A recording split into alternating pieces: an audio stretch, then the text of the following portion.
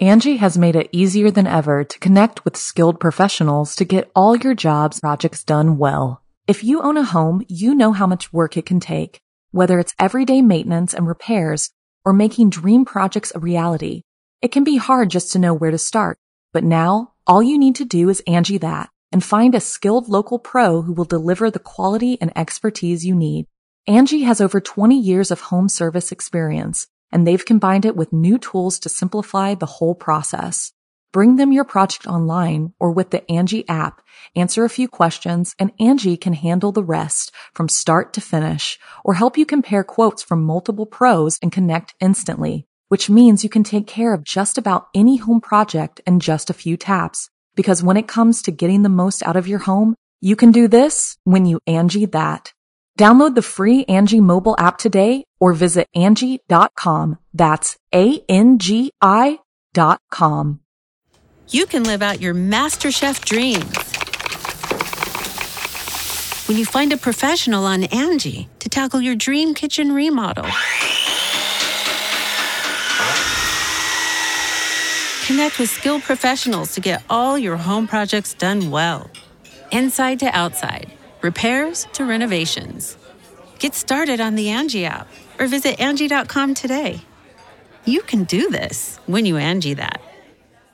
The following program is a production of Chilling Entertainment and the creative team at Chilling Tales for Dark Nights, and a proud member of the Simply Scary Podcasts Network. Visit simplyscarypodcast.com to learn more about this and our other weekly storytelling programs, and become a patron today to show your support and get instant access to our extensive archive of downloadable ad-free tales of terror. Thank you for listening and enjoy the show. The following program is a production of Chilling Entertainment and the creative team at Chilling Tales for Dark Nights, and a proud member of the Simply Scary Podcasts Network.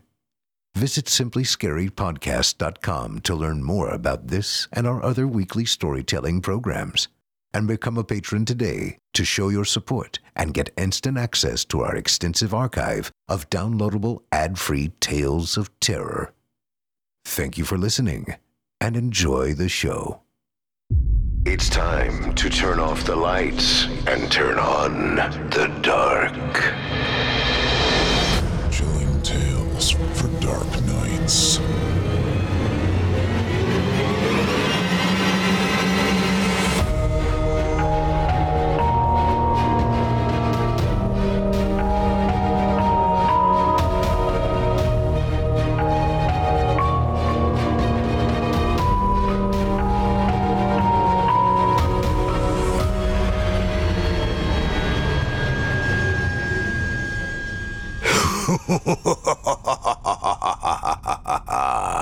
Good evening, listener. You're listening to Chilling Tales for Dark Nights. On tonight's program, we invite you to leave behind your safe reality and descend with us into the frightening depths of the most terrifying imaginations with audio adaptations of 2 rounds of frightening fiction about inevitable evil and alarming abductions. I'm your host, Steve Taylor, and tonight I'll be your guide as we traverse the dimly lit corridors of your darkest dreams. Joining us tonight to help bring our frightening fiction to life are voice talents Kristen Mass and Eric Peabody, both of them top-performing contestants and 4th-round finalists in Chilling Tales for Dark Nights' latest Evil Idol horror voice acting competition, which has just recently concluded. If you enjoy their performances tonight, visit our YouTube channel and check out theirs and all the other entries in the competition. Though neither of tonight's featured performers took home the 2019 crown, that honor went to Luis Bermudez. They came very close, and I'm certain you'll enjoy what they and everyone else has to offer. You can find Chilling Tales for Dark Nights in the Evil Idol competition on YouTube. Just search Chilling Tales for Dark Nights YouTube on any search engine, or visit chillingtalesfordarknights.com and click the Evil Idol link on the navigation to see the 2019 roster, contestant profiles, and links to all of the performances from our most recent contest. We and the candidates appreciate your support. Now, get your ticket ready, take your seat in our theater of the minds, and brace yourself. It's time to turn off the lights and turn on the dark.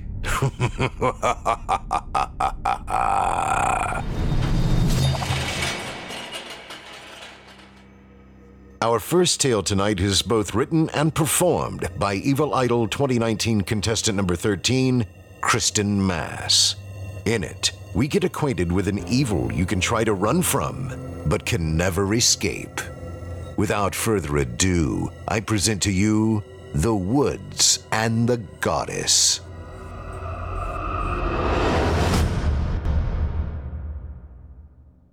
The far-off, unfocused stare of a corpse is something that still unnerves me. Their gaze, locked on to a spot somewhere out beyond the physical realm. The milky haze of the degrading cornea acting like a barrier between the living world and the endless black void of their saucer-sized pupils. That I can handle. It freaks me out, but I can handle it. I crouched beside the body, taking in its grotesque form. But this was unfucking natural. The body was male, mid-20s, skin barely stretched over bone, and nearly mummified, with patches of blackened skin resembling frostbite. He sat in a high-back rolling chair, slouched forward in front of his computer, one bony hand on the keyboard, the other on the mouse. His sunken eyes were set on the screen, his gaunt, slack-jawed face transfixed by the blank monitor. Neighbors said they hadn't seen him in a couple weeks. Dover leaned against the doorframe and flipped his notebook closed. And they didn't think that was unusual? He shook his head. The kid was a shut-in. The landlord only checked on him because rent was due. I stood back, taking in the macabre scene. It's like he didn't realize he was dying. What do you think he was looking at that was so engrossing? Dover gave me a sideways glance and a knowing smile. It might not be porn, you know.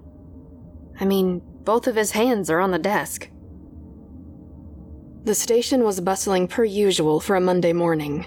The smell of burnt coffee mixed with poor choices in aftershave and cologne were suffocating. I sat at my desk opposite Dover's, mine stacked with manila folders and random documents to be filled out or filed, and his spotless, with the exception of a couple tchotchkes of unknown origin. It had been a week since the emaciated corpse had been found, and I held the freshly delivered coroner's report in my hands. I skimmed rapidly through the medical jargon on my way to the summary page.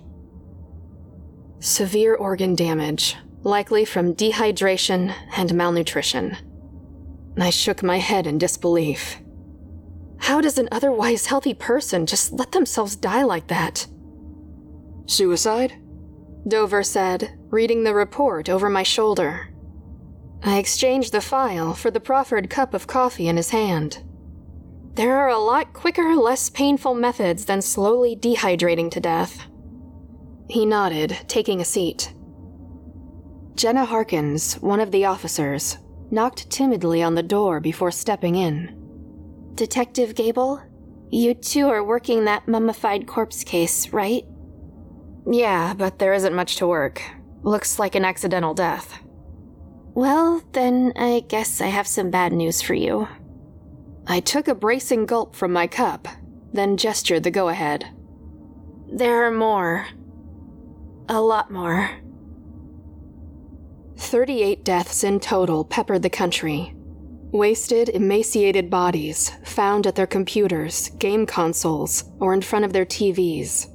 Some clutching cell phones and tablets in a rigid death grip.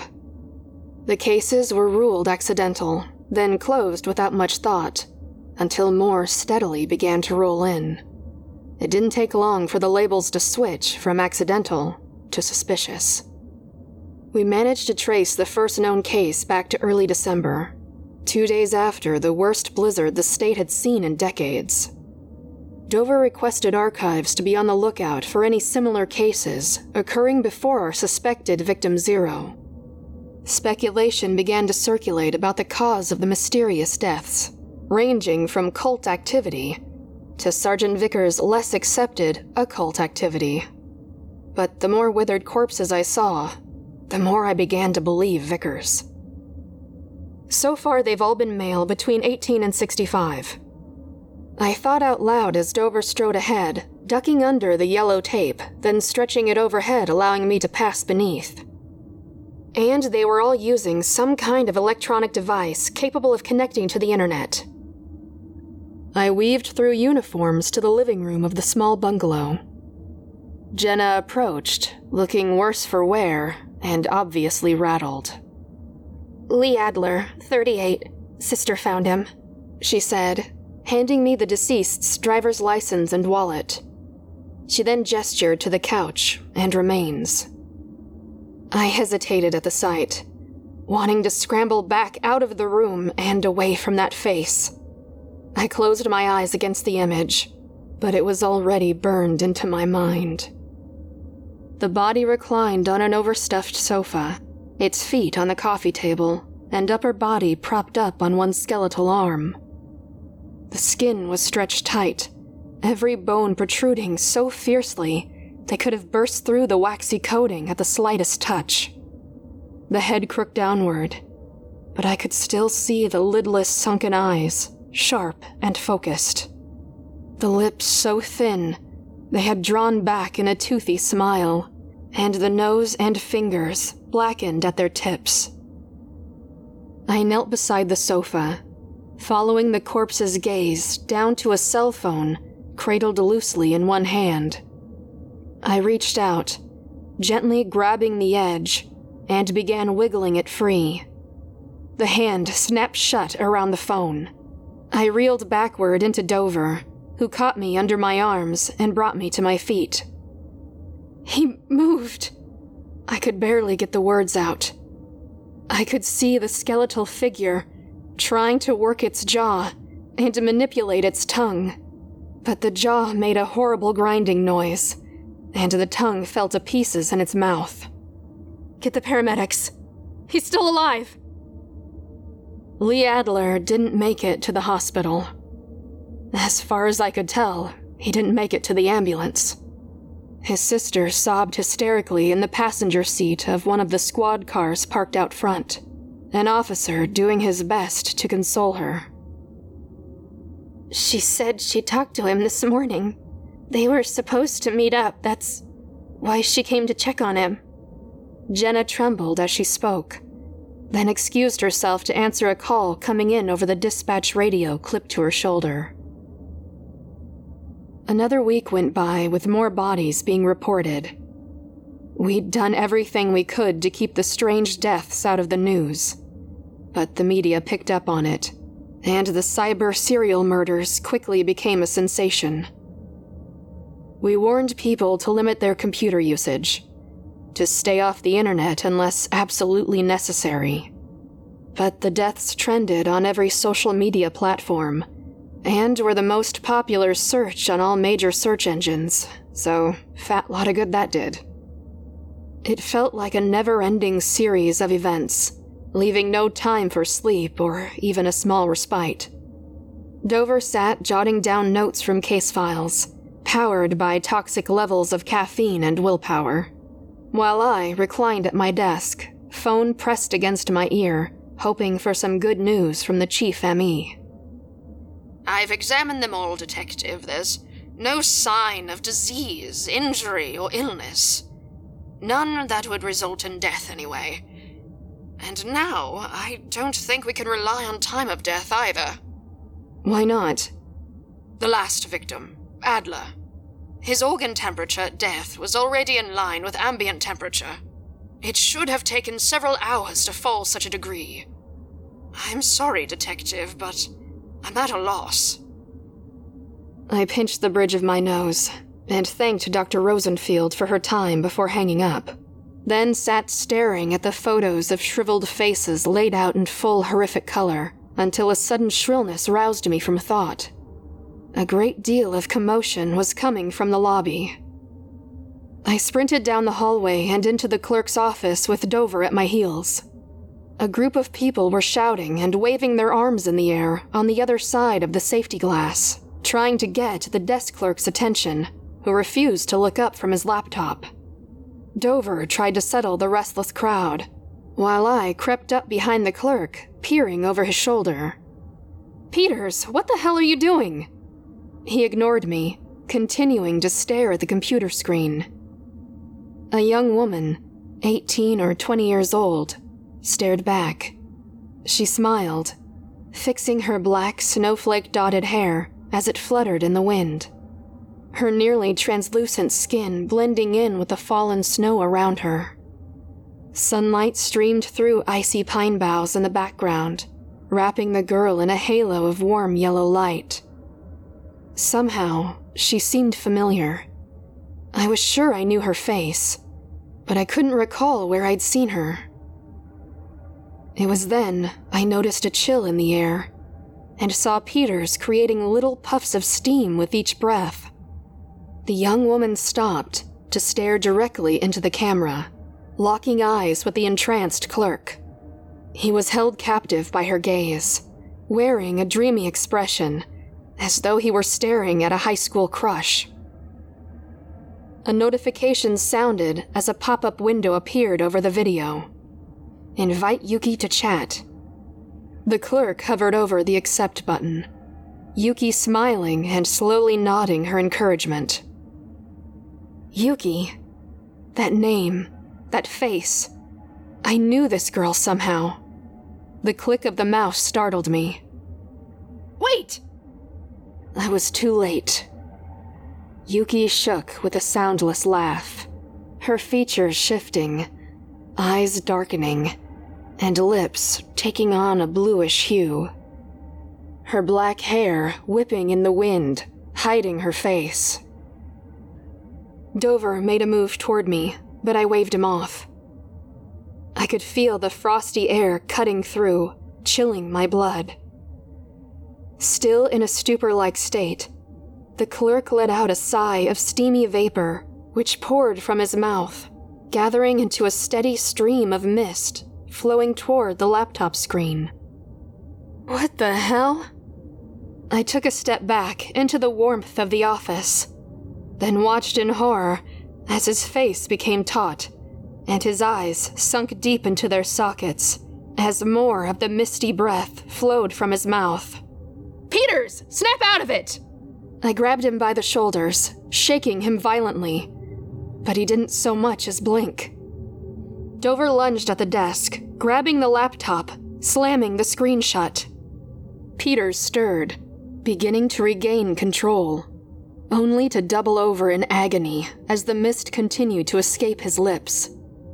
I turned the computer over, ripping out the battery and tossing it to the floor, but the clerk's wails of pain grew as he dropped to his knees, writhing on the dirty linoleum. Shit, shit, shit! I looked wildly around the office for anything to stop the invisible onslaught. Dover rushed to the large blinking modem on the back wall, grabbed the cord feeding it, and ripped it from the outlet. Peters let out a final sigh before his body sagged, becoming quiet and still. Now, we had seen it ourselves, and there was no arresting it. That girl haunted me more than the smiling, mummified faces of her victims. I knew I'd seen her face and heard her name. I stood at the missing persons board. Black and white photos and artist sketches stared back at me like a grim wallpaper design. The edge of a flyer caught my eye. It was just the corner of a grin and a name. Yuki Misaki. I grabbed the flyer, yanking it from the board. 2 months ago, 19-year-old Yuki Misaki went missing and was marked down as a runaway. I'd walked by her picture every day for a month before the other flyers overtook hers. Dover watched the solemn gathering of Peters's body as he was prepared to be taken to the ME, though at that point, an autopsy seemed trivial. A YouTube video sucked the life out of him. I'd like to see that typed up on the cause of death line. I handed Dover the flyer. That's the girl from the video. She went missing the same time these bodies started cropping up. Not a runaway, then. Probably not. The tech guys worked wonders, as they tended to do. The station's computer traffic was monitored around the clock, and they were able to tell us the video that killed Peters came in as a live stream from a cell phone, and with a little more time, they would be able to give an exact location. A response unit was forming, but we couldn't wait. Calls were still coming in, reporting bodies being found on trains and in internet cafes. We had to find the source as soon as possible. The IT team pointed us in the direction of a mountainous area of the national park just outside city limits. The signal coming from over a mile off the marked trail, well into the white craggy woods. Snow hung heavy on the pines, bending their branches low, making them creak in the slightest breeze. The sun was beginning to set, and the blinding white of the snow softened into something a bit warmer in color, though it did nothing for the near sub-zero temperatures. The signal was remarkably strong for being so far into what should have been a dead zone.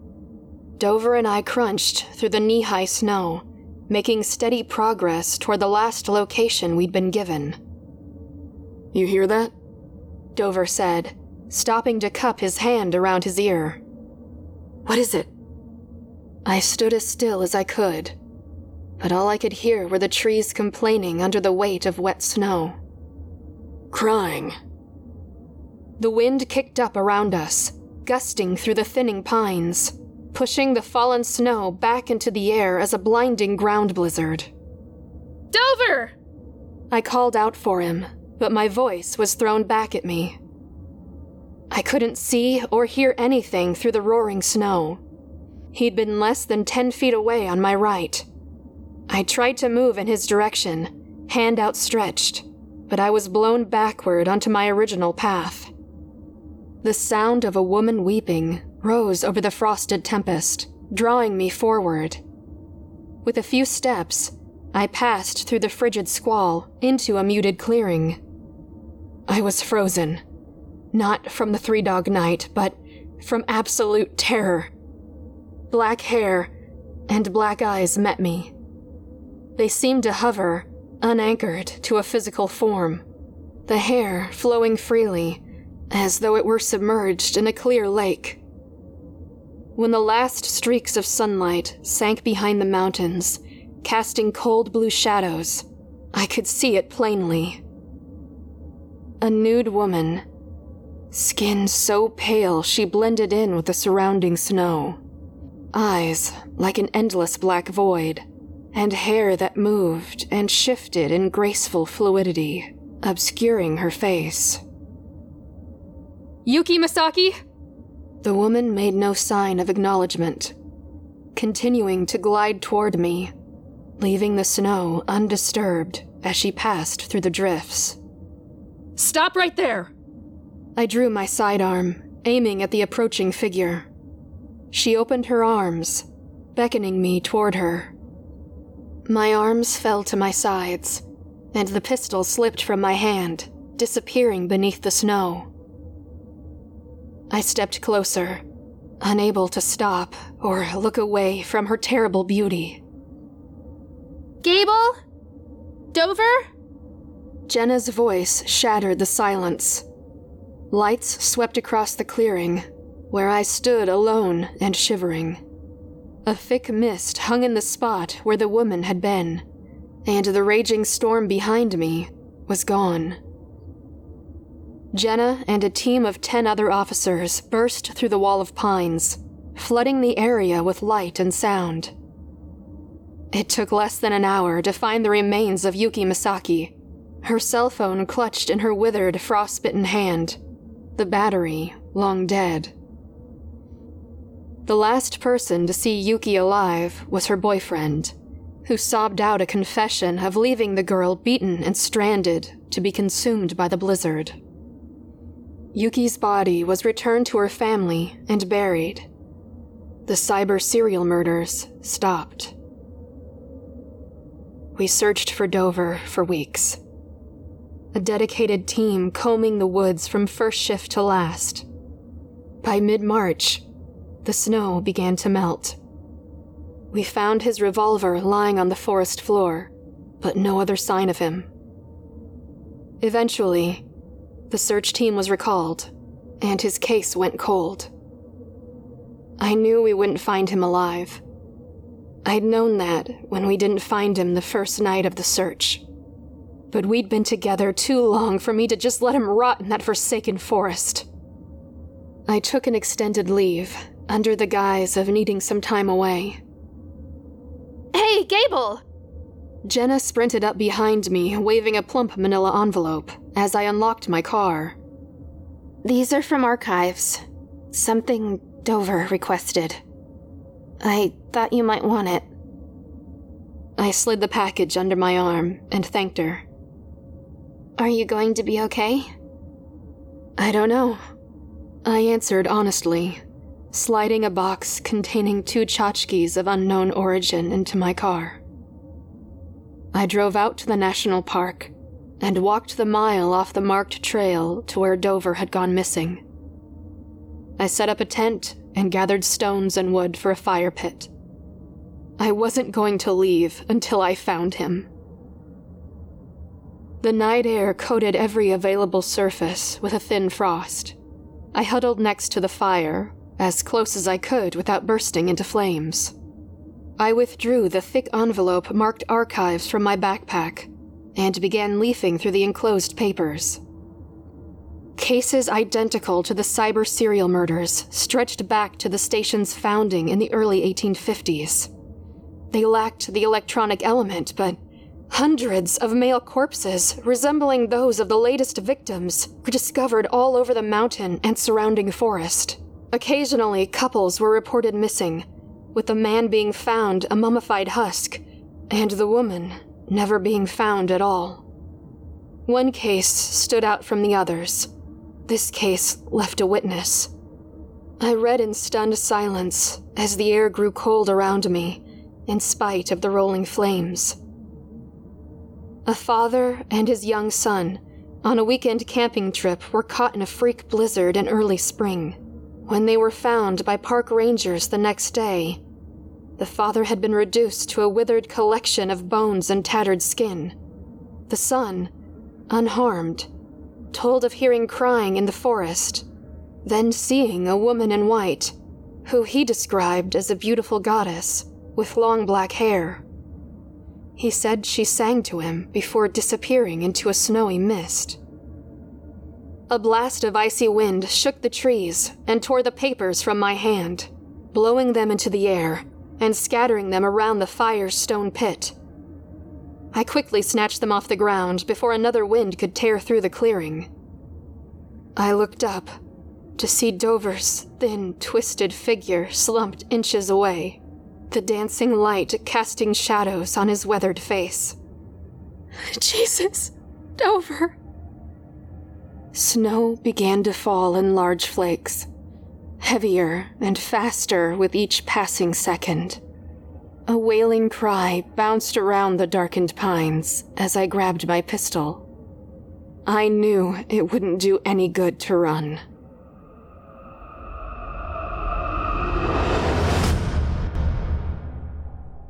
Angie has made it easier than ever to connect with skilled professionals to get all your jobs projects done well. If you own a home, you know how much work it can take, whether it's everyday maintenance and repairs or making dream projects a reality.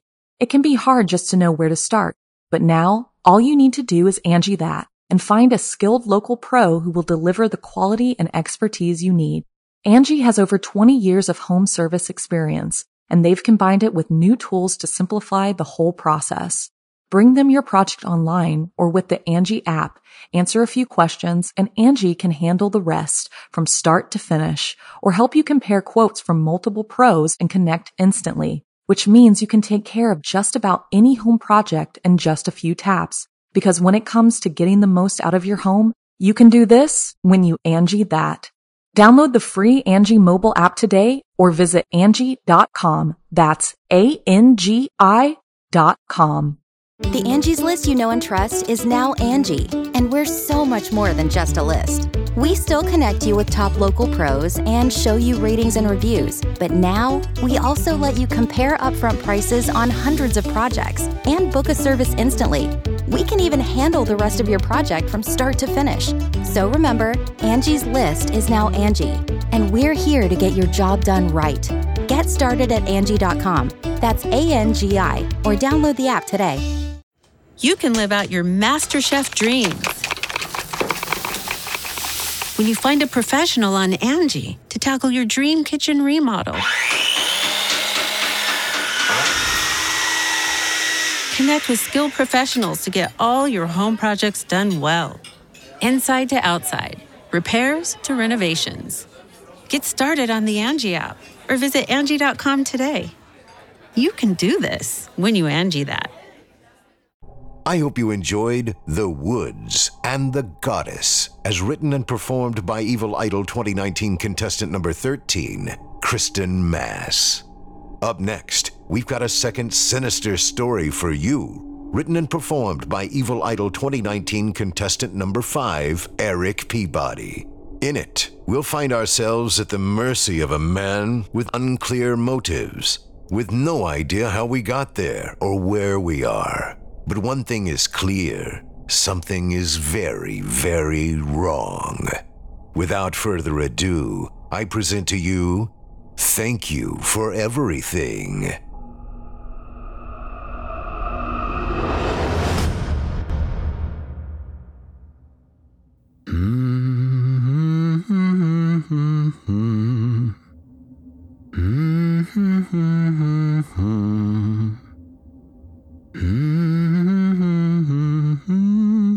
Oh, looks like someone's waking up a bit. That's real good. I was getting a little worried that I might have given you a bit too much. Oh, hey, no. Don't try to be sitting up. You're far too... well, you just don't want to tax yourself. You know, in your current state.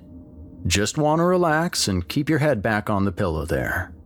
I mean, you probably can't feel the pillow, but trust me, it's there. Don't you worry about that. Just keep your head back and don't try to move or anything. Lay back and keep those peepers pointed up at the ceiling. Now, I bet you've got all sorts of questions. Or rather, you will in a bit when you get your head back together. Waking up from this shit is always disorienting as hell. Trust me, I've seen it a bunch of times. Never tried it myself, but most folks I've seen go through about the same process. I can tell exactly what you're thinking right now. Well, if you can call it thinking. I'm guessing it's more like popcorn right now. You know, those bags of that gross fucking popcorn you can heat up in the microwave. You toss that paper bag in and start nuking it, and for the first while there's nothing. Just that drone of the microwave and that plastic or Pyrex or whatever the fuck plate spinning round and round. The lights are on, but nobody's home, like they say. But after a bit, you get that first pop, and then a few more. They just bounce around in that bag for a bit like they're the only ones in there, spinning around with that humming noise. That's what I bet you're feeling like right now. Probably just got to, I can't feel anything, and I can't move. And I suppose that's about it for the moment. You got your lights back on, but there's no one home except for those few lonely kernels of popcorn in there. But trust me, my friend, from the outside, I know that the rest of the bag is just waiting to pop. You'll get there. I'm counting on it. Hell, you might not even be catching most of what I'm saying. I always end up rushing this part, but I guess that's just how I am. I'm a pretty friendly guy when it comes down to it, and I like chatting with people. I don't mind sitting and waiting, I guess. In fact, I can be pretty patient when the situation calls for it. I always try to bring a book or something to pass the time. This time it's... oh, here, I'll show you. You just keep your head back and I'll reach over and hold it up in front of your face. There. See that? You probably can't make out the words, but you can see the picture, right? This is a collection of stories by Edgar Allan Poe. I'm on The Cask of Amontillado. Famous story, but I never read it before. Anyway, my leg's hurting me a bit, so I'm gonna head back over to my chair. You just keep looking up at that ceiling. Anyway, the book helps, but I guess I'm always just waiting for the guy to wake up. I've tried books, magazines, crossword puzzles. Never bring my phone with me because of the GPS tracking. That wouldn't be a smart thing to do. But I've tried just about everything else. Hell, I even bought one of those Game Boy things about 10 years ago. That was pretty fun, but still, no matter what, I always start talking like a damn chatty Cathy as soon as the guy wakes up. Like I said, I'm a friendly guy. I like people, and people like me. I even like you, even though you fetched me a pretty good one on the leg a little bit ago. No hard feelings there. You gotta do what you gotta do, just like I gotta do what I gotta do. Oh shit, man, you're not gonna want to do that. I know it's a real bitch, but you're not gonna be able to sit up. I mean, have a blast and give it a try if you really want, but it's not gonna work. I got you tied down pretty good there. Sure, I'm not perfect, but this isn't my first time doing this. Not by a long shot. I've seen bigger guys than you try to get out of these sorts of restraints, and all they end up doing is getting bruised and scraped up. You're trussed up better than a Thanksgiving turkey, buddy. Your ankles, your calves, your thighs, one over each knee, your wrists, your forearms, your biceps, and a big fat one across your chest. I even got one on your neck and another on your forehead. Trust me, the best thing to do is just relax and take it as it comes. We've got some work here to do, some stuff to talk about, and it's going to be a lot harder for you if you keep trying to wriggle around like you are. I mean, you don't need to worry anyway. Not to put too fine a point on it, but I can do whatever I want to you like this. Struggling isn't going to accomplish anything. There, that's better. You kind of tuckered yourself out a bit, didn't you? I see you breathing pretty hard there. I said this a bit earlier, but you might not have understood at the time. It's going to take a bit for you to start feeling a little normal again. You know when you wake up from a deep sleep and sometimes you have trouble moving around and you can't clench your hands that tight and that sort of thing? This is kind of like that, but way worse. I'm not that good with numbers, but if you held a gun to my head, I'd say you're probably at about 20 or 30% your normal strength. Hell, even if you were wide awake and spun up on some killer shit, you wouldn't be able to get out of those ties. You're just gonna hurt yourself. Just stay back on the pillow and try to catch your breath. I know the gag probably isn't helping with that, but I'm afraid that's how it is. I've tried this without the gag before, and good fucking God, it is way more trouble than it's worth. Trust me, I'm a regular chatty Cathy, just like I said, but even I know that passing on the gag is a bad idea. Well, I guess the good news is that if you're struggling, you're coming around a bit. Probably moved past the I can't feel anything stage to the where am I stage. That's good. That means we can start talking our business in just a bit. We're not quite there yet, but your brain has a bit more popcorn than it did a few minutes ago. So let's start with the basics. I know you've been staring at that ceiling for a bit now, but why don't you take a good long look at it? You can't move your head, but you can move those eyes, so let them crawl across every inch of that thing. It's one ugly motherfucker, isn't it? One of those disgusting drop ceilings with the crunchy fiber tiles. Believe it or not, these used to be white. Or rather, I'm guessing they were white. I wasn't ever here when this place was new, but I can't imagine they looked this bad when they were installed. They were probably white and clean, not water-stained and moldy like they are now. I know you can't see it from where you are, but there are a few fluorescent lights mounted up there too, just down past where your feet are. They're not turned on right now. This place doesn't even have electricity anymore, but I've got this little Coleman lantern over here by me on the table. That's why you can see anything at all. So, what do you think this place used to be? I know you don't have much to go on, but I want to get that brain of yours working a bit better, and this is as good a way as any. It's like one of those little brain exercises where you look at a picture and try to find all the monkeys or some fucking thing like that. Doesn't really do anything, but revs up the old synapses just a bit. Kinda like after you break a leg real bad or something and need to start doing small little exercises to get your strength back. Rehabilitation. In fact, that's kinda why we're here in the first place. Rehabilitation. Anyway, I guess I can just go ahead and tell you where you are. It's not like you can talk right now anyway. This used to be a hospital. 4 floors above ground and 4 below. We're down at the bottom right now, which probably explains how that damn mold and damp got into the tiles you're looking at. I know you can't see it, but there are puddles on the floor here and there. Believe it or not, this is one of the cleaner rooms. Yeah, the whole place is kinda gross, but it's just perfect for what we need, you and me. I've used other places in the past, but once I found this old building, I knew I'd found what I was always looking for. Having something out of the way is always essential.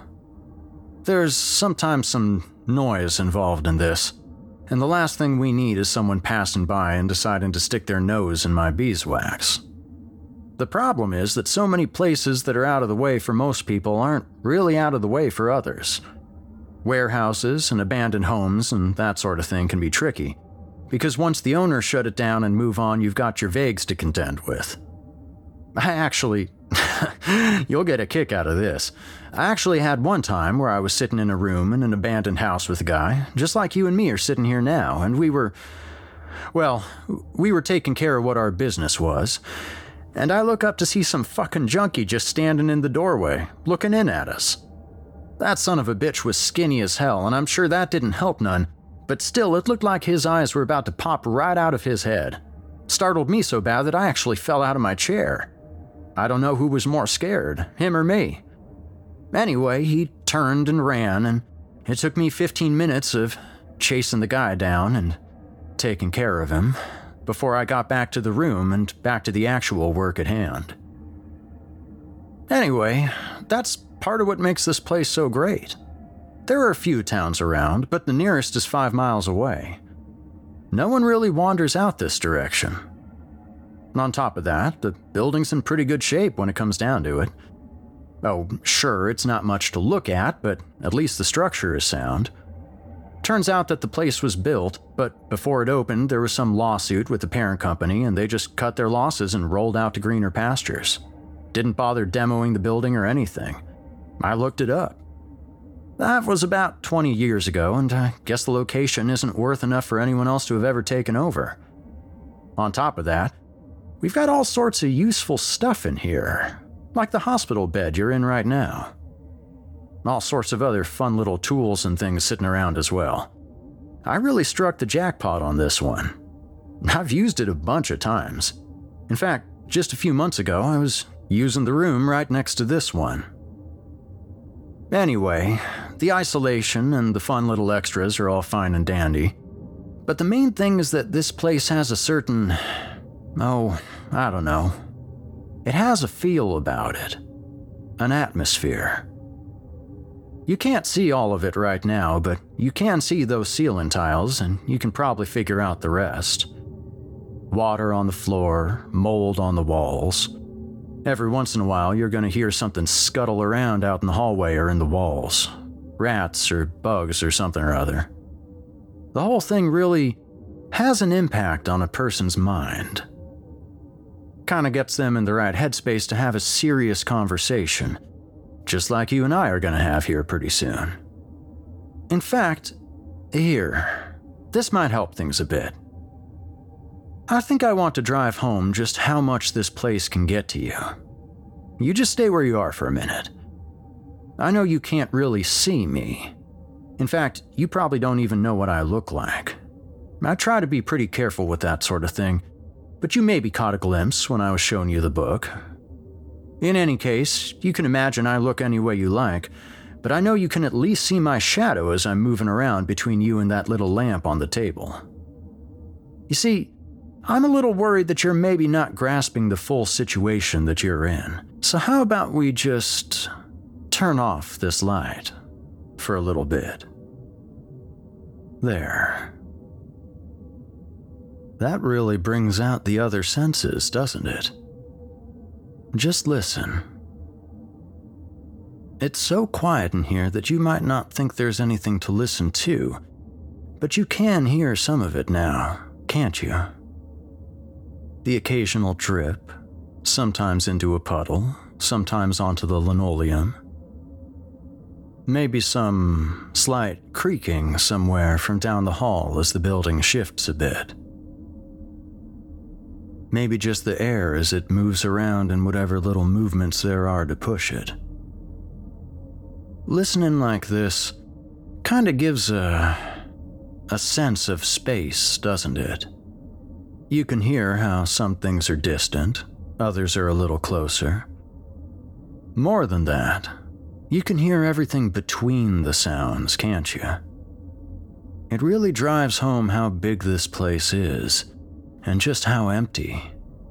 With that light on, you can tell that you're in a room, but with the light out, with the silence, well, the whole size of the building really sinks in. Sort of makes you realize that you're in this place, this unknown place in the middle of nowhere, and there isn't anything going on in here.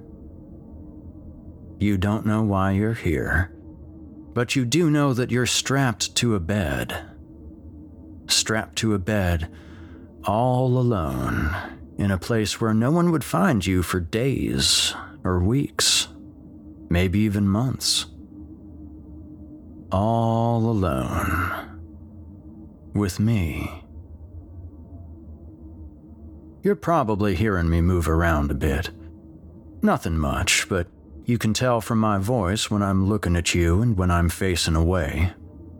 The slight rustling of my clothes as I shift in the chair. There are some other sounds I'm sure you've heard that you might not be able to place. I bet you're curious as hell as to what I'm doing. Don't worry about it. We'll get to that.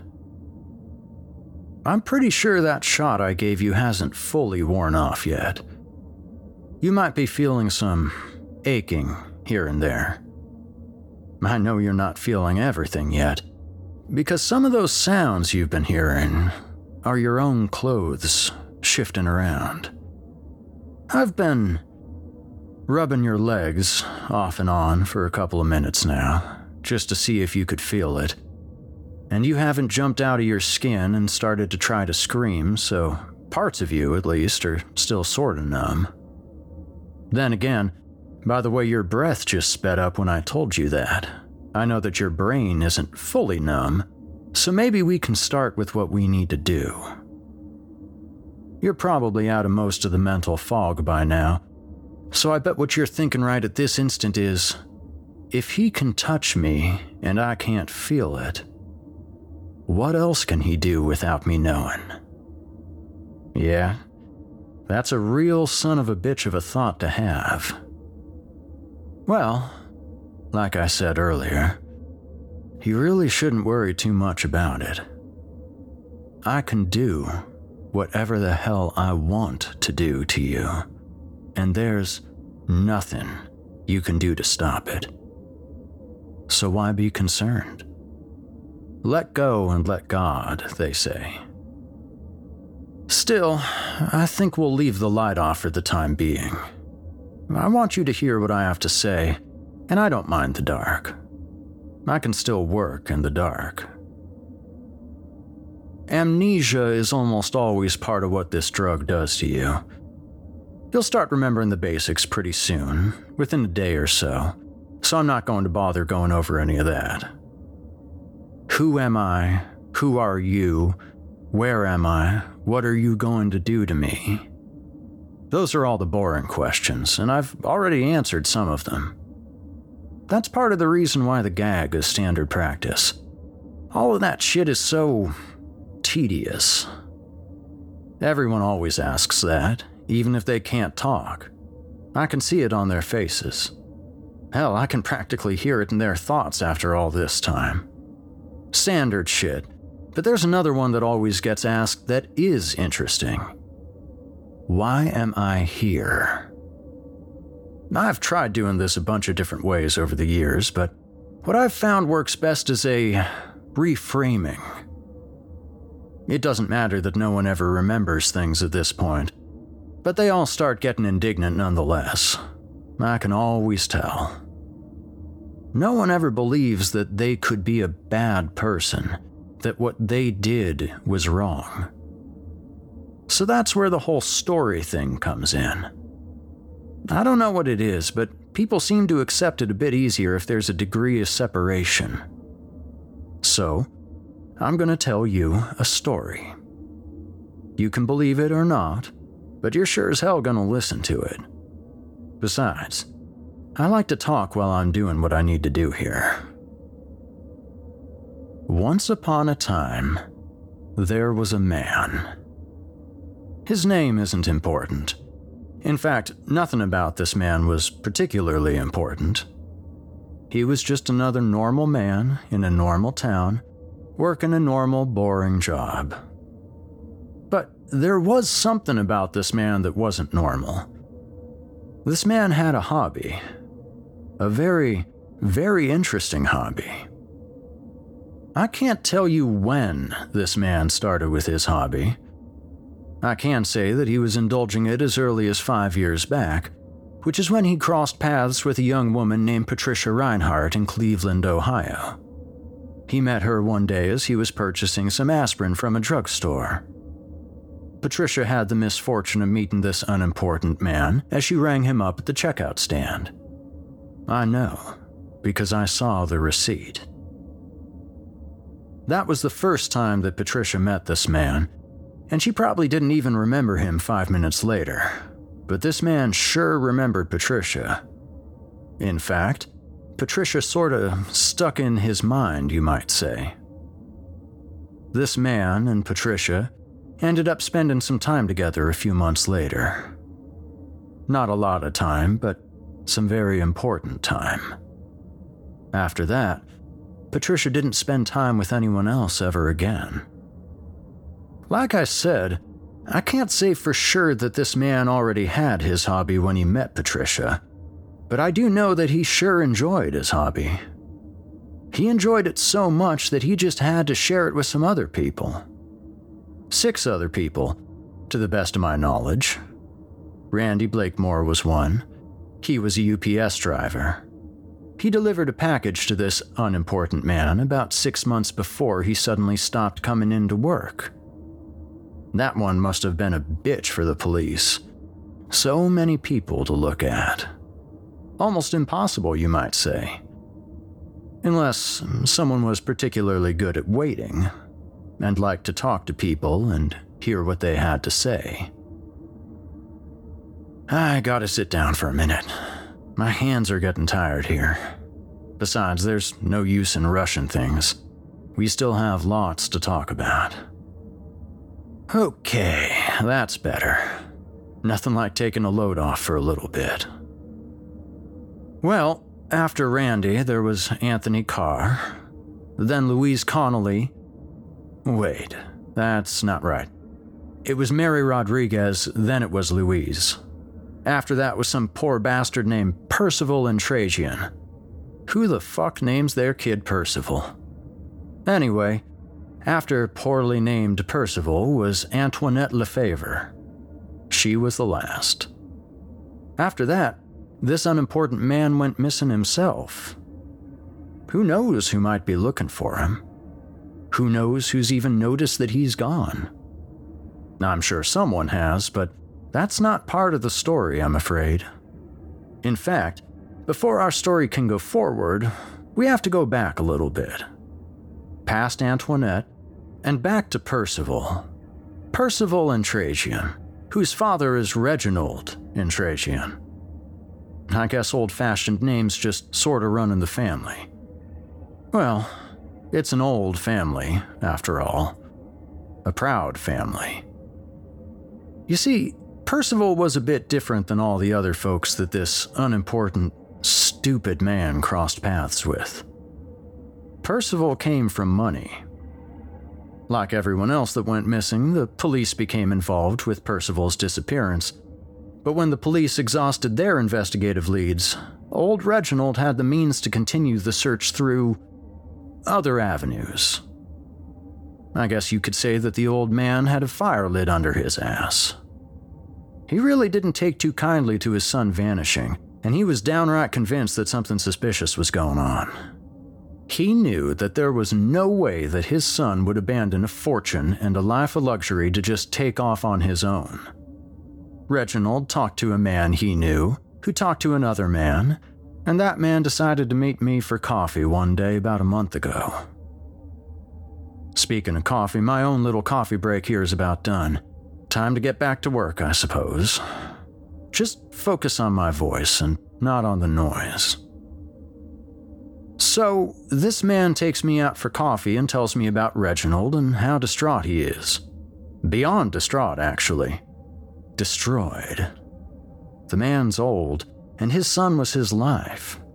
In fact, he's so destroyed that he's sort of become consumed with finding out what happened.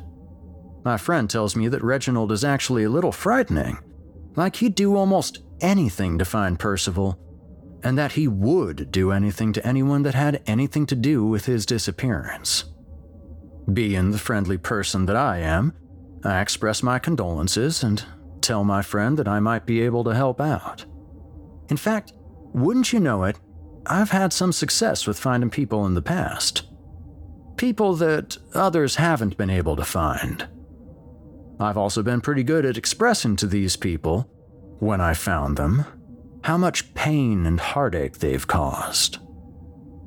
I've been so successful in that regard that everyone I've met with has learned the error of their ways and has never hurt anyone again. Not once. My friend tells me that old Mr. Intragian would be just so happy if I was able to help him. So I do what I do best. I start talking. I talk to pretty much everyone I can come across that knew Percival, even if they just met him briefly. After that, I talk to a few friends I have. Old friends that I've known for years. You see, that's the real benefit of being a friendly person. You end up meeting all sorts of people that like you and want to help out, want to do whatever they can. Some of these people have access to certain databases. And for a guy like me that's patient, you can slowly build a pretty damn impressive network of information. From that, you can find new people to talk to and learn all sorts of interesting things. Maybe you'll be lucky enough to come across some names that raise an eyebrow. For example, maybe Percival ran into a fellow that did some work on his car, and maybe that fellow's coworker happened to remember the interaction. And maybe, after checking some credit card records, it turns out that this person ordered something online, and that the delivery driver ended up vanishing a little while later. Maybe, just maybe, this same person had a brief exchange with a young girl at a drugstore who also went missing. It's really funny how things like that come together. Anyway, after that, it wasn't too hard to find a good time for you and I to catch up. It's kinda ironic, actually. For someone that spent so much time following other people, you sure didn't have a clue when I started hanging around. As I'm sure you know, it's important to make sure that you have all your ducks in a row before you actually reach out and grab someone. I've been keeping an eye on you for about 2 weeks now. Like I said, I'm a patient guy. You never even knew I was around. I actually stood right behind you in line at that McDonald's a few days back, kinda just for kicks. I'm patient, but I like to have fun too, you know. So, I watch you for a bit, figure out when a good time would be to finally introduce myself, so to say, and then wham bam, thank you ma'am, here we are, just like clockwork. And, would you look at that? I think I'm just about done with the hard part here. Time to wipe off my hands and sit back down. Whew, that's better. I suppose none of us are getting any younger, but I swear that these last few years have really started to catch up with me. I've been doing this for a while now.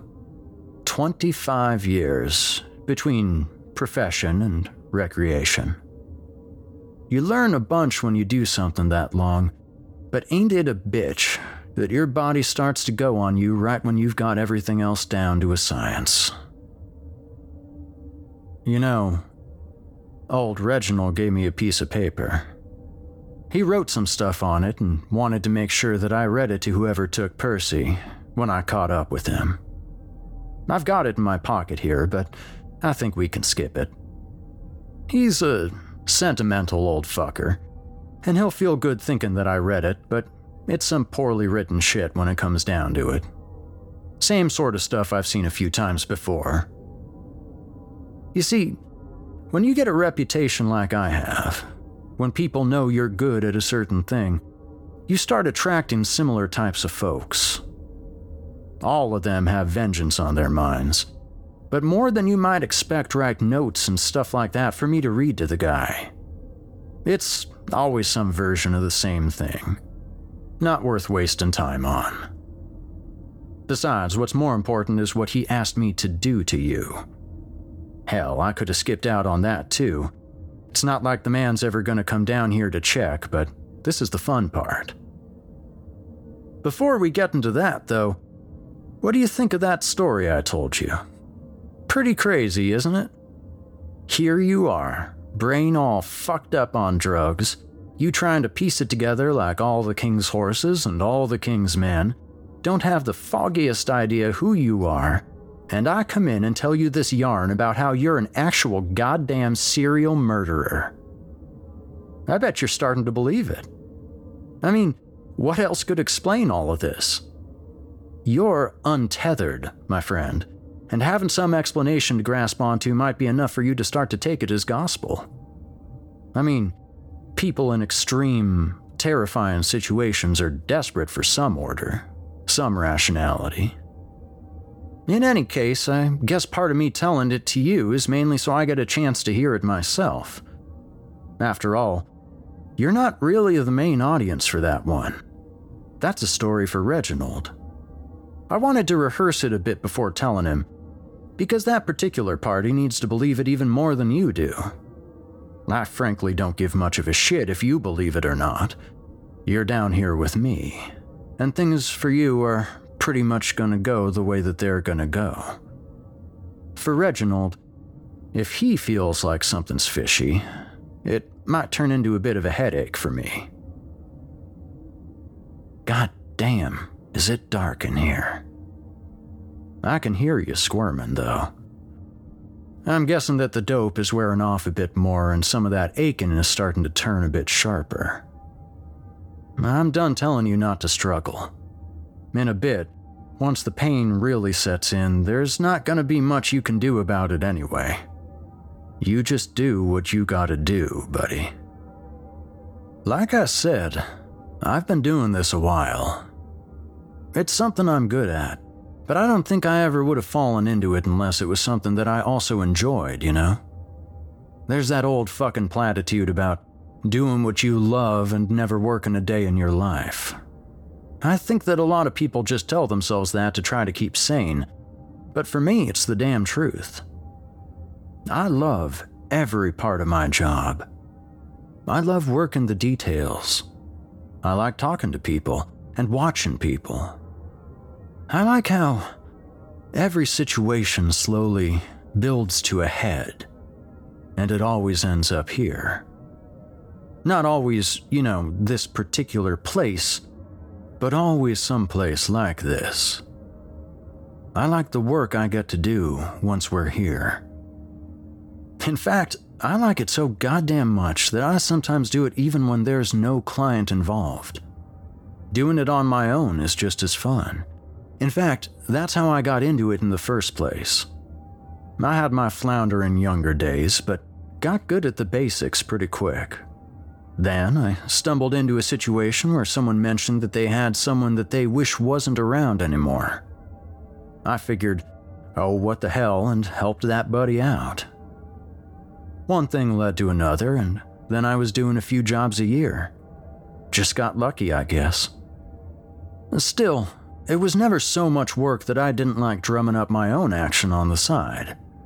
Gotta keep those skills up. And to be honest, it's just so much fun that I can never say no when the inspiration strikes me, even if things sometimes don't go as planned. I'm pretty good at cleaning things up afterwards. Oh, hey, did you hear that? That little scratching, scuttling noise out in the hall. That's a rat, if I'm not mistaken. I was wondering when they'd start coming around. This place really is spooky as hell, isn't it? It sure does help drive home the gravity of the situation to the folks I bring here. I am so damn lucky that I found this place. I love it every time I get to use it. Did I mention that I was here just a few months ago, in the room right next door? That was a particularly fun time. People can go through all sorts of different reactions when they wake up in here with me, but that time was special. When I was in that room with Percy, I could tell that even right up to the end, he didn't believe that this could actually be happening to him. After all, he was a rich kid, good looking, had his whole life stretching out in front of him. He had that look on his face. I actually checked in on him a little bit ago, before you started to wake up. He doesn't have that look on his face anymore. In fact, there's no look there at all.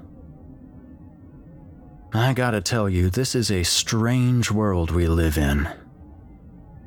Percy was one of my side gigs, something I did just for fun, just for me.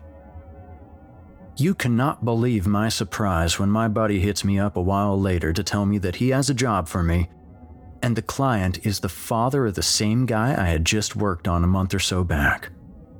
It took everything I had to keep the shock off my face. Hell, I'm still surprised. I don't know how many more years of work I have left in me, but this one will be one for the books, even if I do another 25 years. I went home after that coffee shop and laughed until I was crying. The hardest part about the whole thing was that I had so many damn options. This was like sitting down at a huge buffet, and it all looks delicious. But you know there's no way you can sample everything before you're too full to eat anymore. But I knew that I had all the time in the world. I wasn't going to have to do the research and all that stuff this time. After all, I didn't have to find the guy, I just had to find a guy. Then I got the idea that I could really sell this to the old man and figured, how goddamn funny would it be to use some of my other personal jobs in the process? I think that Reginald figured this was some kidnapping or something. Something to bribe some money out of him and his family, but it went wrong and Percival ended up dead. The thought of convincing him that some fucking serial killer took his son by mistake, that's just too rich to pass up. Patricia Reinhardt was mine, as was Randy Blakemore. So was Anthony Carr. They were all mine, buddy. And all of them will stand up to some scrutiny if Reginald decides to look up the names I gave him. They're all missing, and there's no reason at all for him to question the story further. The whole thing is absolutely, poetically perfect. So, instead of spending a few months investigating like I usually do, I just did the first parts. Talked to all of Percy's friends. I did just enough so that word would get back to the old man that I was poking around, which is exactly what he wanted. I cannot tell you how hard it was to keep from laughing the whole goddamn time. There I was, talking to Percy's friends about who he's been talking to, where he's been, what he's been doing, did anyone see anything suspicious, and the whole time I'm waiting for one of them to say something that points back to me, but no one ever did. I gotta say, that is the most validating shit you can imagine. Here I am, investigating my own crime, and no one's the wiser. After that, do you know what I did? I went on vacation. I spent 2 weeks in sunny California, just enjoying the weather and the beaches. After that, I came back and just picked someone that I knew had crossed paths with Percy. It wasn't hard.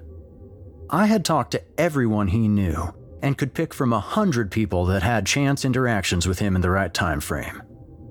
You were easy to find. A small-town schmo with a small-town life. Someone that wouldn't be looked for too much, and just enough of a loner that I could make up any story I wanted and the old man would buy it. And now, here we are. Everything wrapped up nice and tight. I actually have to thank you. Doing what I do, you don't get many chances to talk about your work. And even if I did, I doubt this is one that I could ever tell anyone. You've been the perfect companion for this weird journey, my friend. This is truly one that will stay with me forever. But I'm afraid that I've got to get running. I'm hearing more rats out in the halls. They're skittish, but I know that they're also hungry, and the smell of the blood has got to be driving them out of their little rat minds. They would have finished with Percy a long time back, and there's not much else around here to eat. Besides, once the rest of that shot wears off, you're gonna start feeling the rest of your body. That's not gonna be pleasant for either of us, and I'd just as soon be on my way by that point. You're just gonna have to deal with that. I'm not gonna lie to you. It's going to take a while for all of it to be over. I've got most of your toes and fingers around the base of the hospital bed there, with just a few leading out towards the door to the hall. Just enough to help those furry little guys find their way to you without any trouble. There's some blood pooling around your legs from the other incisions, and some of that dripping you've been hearing is the sound of it running off the edge of the bed and onto the floor. Don't worry, though. I'm good at working in the dark, and I know that nothing I did is fatal. There's not much chance you'll pass out before they finish with the appetizers and get on to the main course. With a little luck, you might even be able to remember your name before this is all over. So, that's it for me. Like I said, this is one for the books. Life's a weird thing, isn't it? Best of luck with your new friends, and seriously, thank you for everything.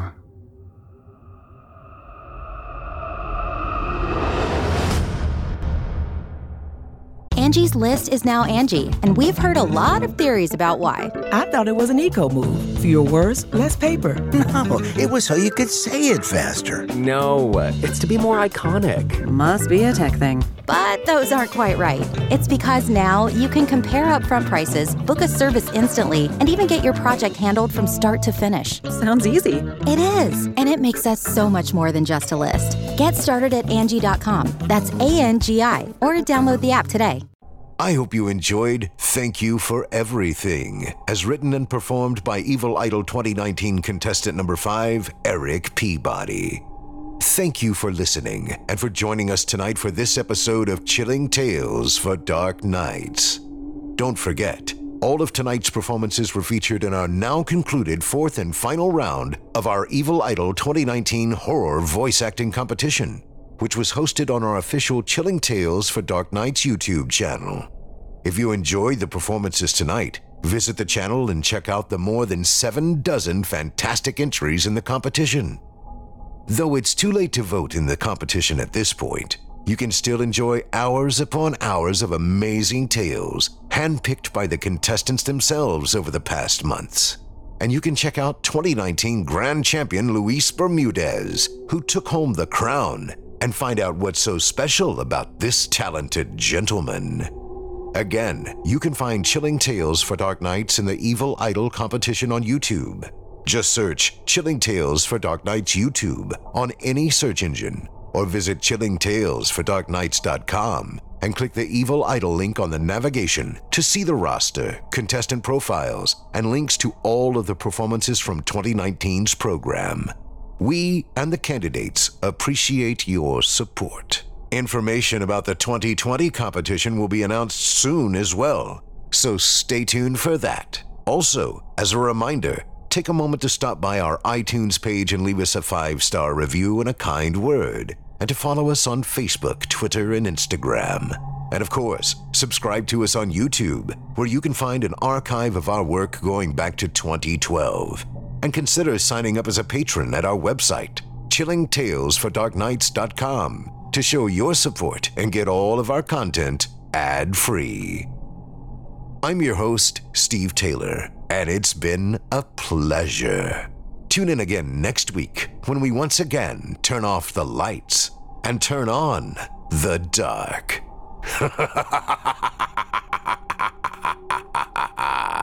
Sweet dreams, listener. Sweet dreams. Thanks for joining us. You've been listening to Chilling Tales for Dark Nights, a production of Chilling Entertainment and a proud member of the Simply Scary Podcasts Network.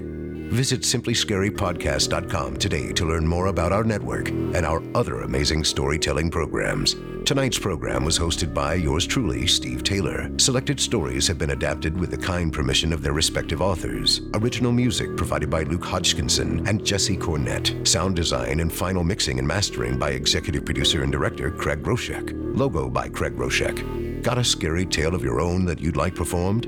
We take submissions. Email it to us today at submissions@chillingtalesfordarknights.com to have your terrifying tome considered for production in a future episode of this show. If you enjoyed what you heard on tonight's program and are joining us on your favorite podcast app, subscribe to us to be sure you never miss an episode, and leave us a 5-star review and a comment. Your feedback means a lot to us. You can also follow Chilling Tales for Dark Nights and yours truly on Facebook to connect anytime and get the latest updates on this and other programs and my channel. If you're listening on the Chilling Tales for Dark Nights YouTube channel, do us a favor and hit the subscribe button and the bell notification icon for CTFDN as well to get more spooky tales from me and the crew each and every week. And don't forget to hit that thumbs up button to tell us how we're doing and leave a kind word or a request. And don't forget to visit us at chillingtalesfordarknights.com and consider supporting the team by becoming a patron. In addition to helping us out, you'll get exclusive access to our audio archive and ad-free downloads of all your favorite stories, including those you've heard on this program. We'll be back next week with more terrifying tales to keep you up all night. But that's all right. Who needs sleep anyway?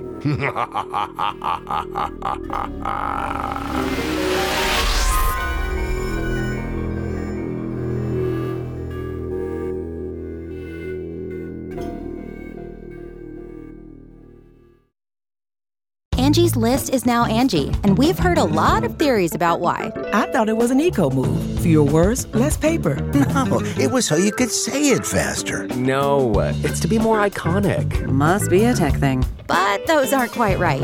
It's because now you can compare upfront prices, book a service instantly, and even get your project handled from start to finish. Sounds easy. It is, and it makes us so much more than just a list. Get started at Angie.com. That's ANGI, or download the app today. Angie has made it easier than ever to connect with skilled professionals to get all your jobs projects done well. If you own a home, you know how much work it can take, whether it's everyday maintenance and repairs or making dream projects a reality. It can be hard just to know where to start, but now all you need to do is Angie that and find a skilled local pro who will deliver the quality and expertise you need. Angie has over 20 years of home service experience, and they've combined it with new tools to simplify the whole process. Bring them your project online or with the Angie app, answer a few questions, and Angie can handle the rest from start to finish, or help you compare quotes from multiple pros and connect instantly, which means you can take care of just about any home project in just a few taps. Because when it comes to getting the most out of your home, you can do this when you Angie that. Download the free Angie mobile app today or visit Angie.com. That's ANGI.com.